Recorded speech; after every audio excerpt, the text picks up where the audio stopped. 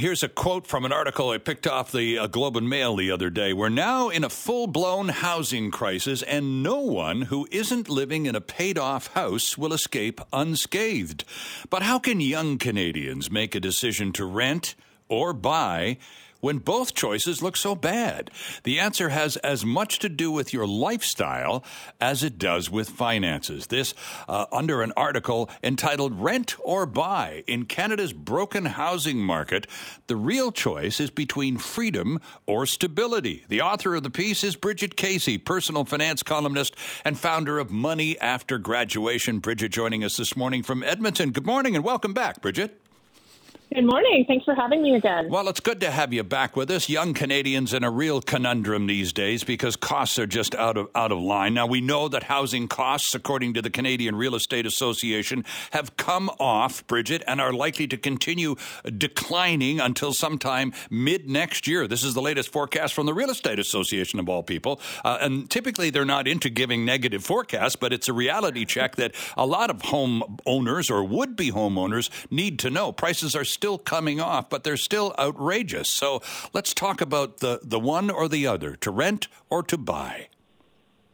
Yeah, I think the decision whether to rent or to buy has always been an emotional lifestyle decision, and Canadians really overthink it from a financial perspective. And what has really shifted this year is we've seen rents increase 20-30%, but as rates have been raised by the Bank of Canada, some people, especially those in variable rate mortgages, are seeing their mortgage payments go up by as much as like 40 or 50%.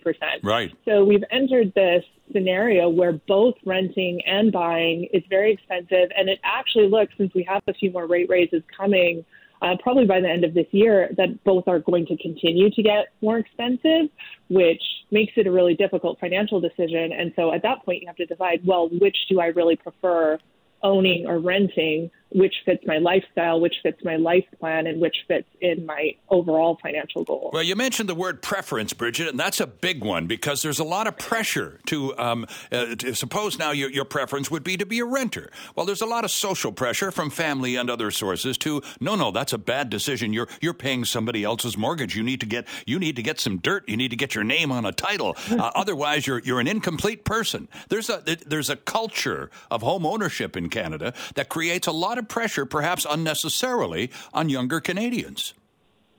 Yeah, I think it is unnecessary pressure, though I don't find it surprising because the parents of many of these millennials and Gen Z, the boomers really saw their homes appreciate in value over the past, say, 30, 40 years sure. beyond their wildest imagination. So, of course, they're like, this is absolutely an excellent investment. You have to do it.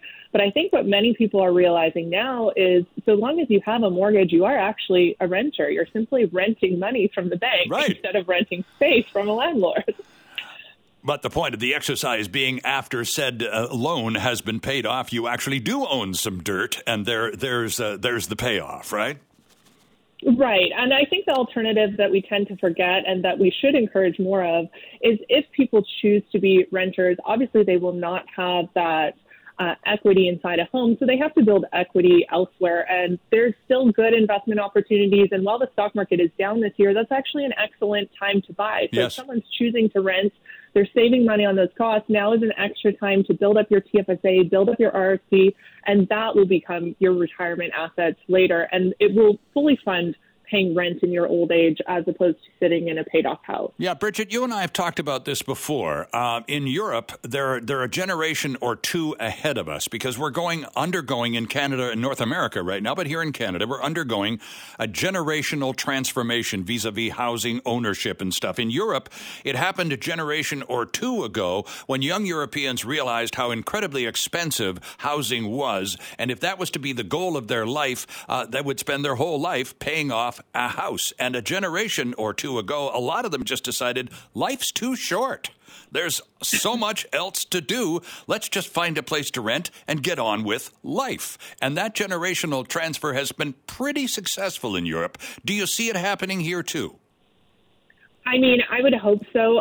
That generational transfer that happened in Europe has actually led to a healthier real estate market than what we see in Canada. There is more rentals available at more price points. In Canada, we're really struggling with a lack of supply in addition to the unaffordability. So that's a challenge for rentals renters, especially in big city where there is just a limited number of rentals. So I don't foresee it changing anytime soon. Unfortunately, I do think this will take a few years to sort out until we actually have enough homes to house all Canadians. How intimidating is this, the prospect of not only interest rate bumps that we've just gone through, but likely more of same, perhaps to the same extreme going forward? How intimidating is that?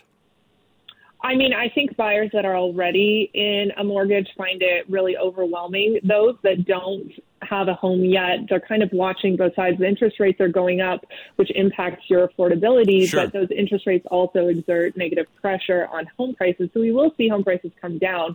And as those come down, even if your interest rate is higher, your down payment goes a lot further. So I would say if there are aspiring homeowners in the market and they're currently renting, there's nothing wrong with even renting for the next year, 2 years, or 3 years, building up that down payment, watching where interest rates either settle or maybe come down after they're raised a few more times, and entering the market at a healthier time that fits both where your finances are and your lifestyle. Right, let those prices keep coming down to you. What about rent to own? It's not a very wide practice, but it's becoming more so. Well, is there an advantage in that? I don't think so. I haven't looked at what's being offered yet in detail, but I don't think it's a good option. I think it's the worst of both worlds, to be honest. So you'd rather take that money and invest it in the stock market, particularly at times right now where prices are pretty attractive? Yes, absolutely. So in terms of the big decision, though, again, it's responding to pressure. Not only are you trying to map out some kind of life, and you talk about this, the choice has as much to do with your lifestyle as it does with your finances. So in mapping out that life plan, resisting pressure is a big part of it, especially in the early phases, isn't it? Yeah, it's a really difficult thing to do. And as you know, I just became a homeowner this year and I'm 36 years old. And I'm actually really glad that I waited so long because it allowed me to finish like my graduate degree in another city. I was able to move to another city for a job. And I had a lot of flexibility because the greatest penalty of up and leaving for an opportunity was simply to break the lease. Sure. Once I had my child and I knew I would be staying in one place and I wasn't traveling as much, I wasn't chasing job opportunities across the country, then it made a lot more sense for me to buy. And I think young people have to realize that, especially in their 20s, you're still figuring out your life. You might end up working or living in a different city. You might move for a job. You might move for a partner. And so it's not necessarily a good time to jump into a very expensive asset that ties you down for years. It's better to rent and kind of see where your life plays out and then decide where you want to settle down and buy at that time. So I think we really, again, have to resist the pressure from older generations who settled down a lot earlier in their life and just say, hey, I'm taking the time to build my career, build my relationships, and decide where I want to live and what kind of lifestyle I want to live as well. Interesting stuff and great advice, too. Lots more at Bridget's excellent website, Money After Graduation. Bridget Casey, thanks so much. Great to have you back. We must do this again soon. Yeah, of course. I would love to. Hi, it's Shauna, and I might be a bad parent because my kids think French fries are vegetables. Hey, it's Ryan, and I might be a bad parent because I went out for wings when my wife was in the hospital after giving birth. Johnny here. I might be a bad parent because in my house, the tooth fairy gives pocket change. But we're not alone. Len emailed us and said his 6-year-old daughter's Tarzan moment going from love seat to lazy boy by curtains made him more proud than any dance recital. And Andy left his 2-year-old at the rink. All right, guys, I'm sure we're not alone. Like Andy's kid. For stories and confessions like this, make sure you check out our podcast. It's called Bad Parents, and it's available wherever you get your podcasts. I left a glove at the rink.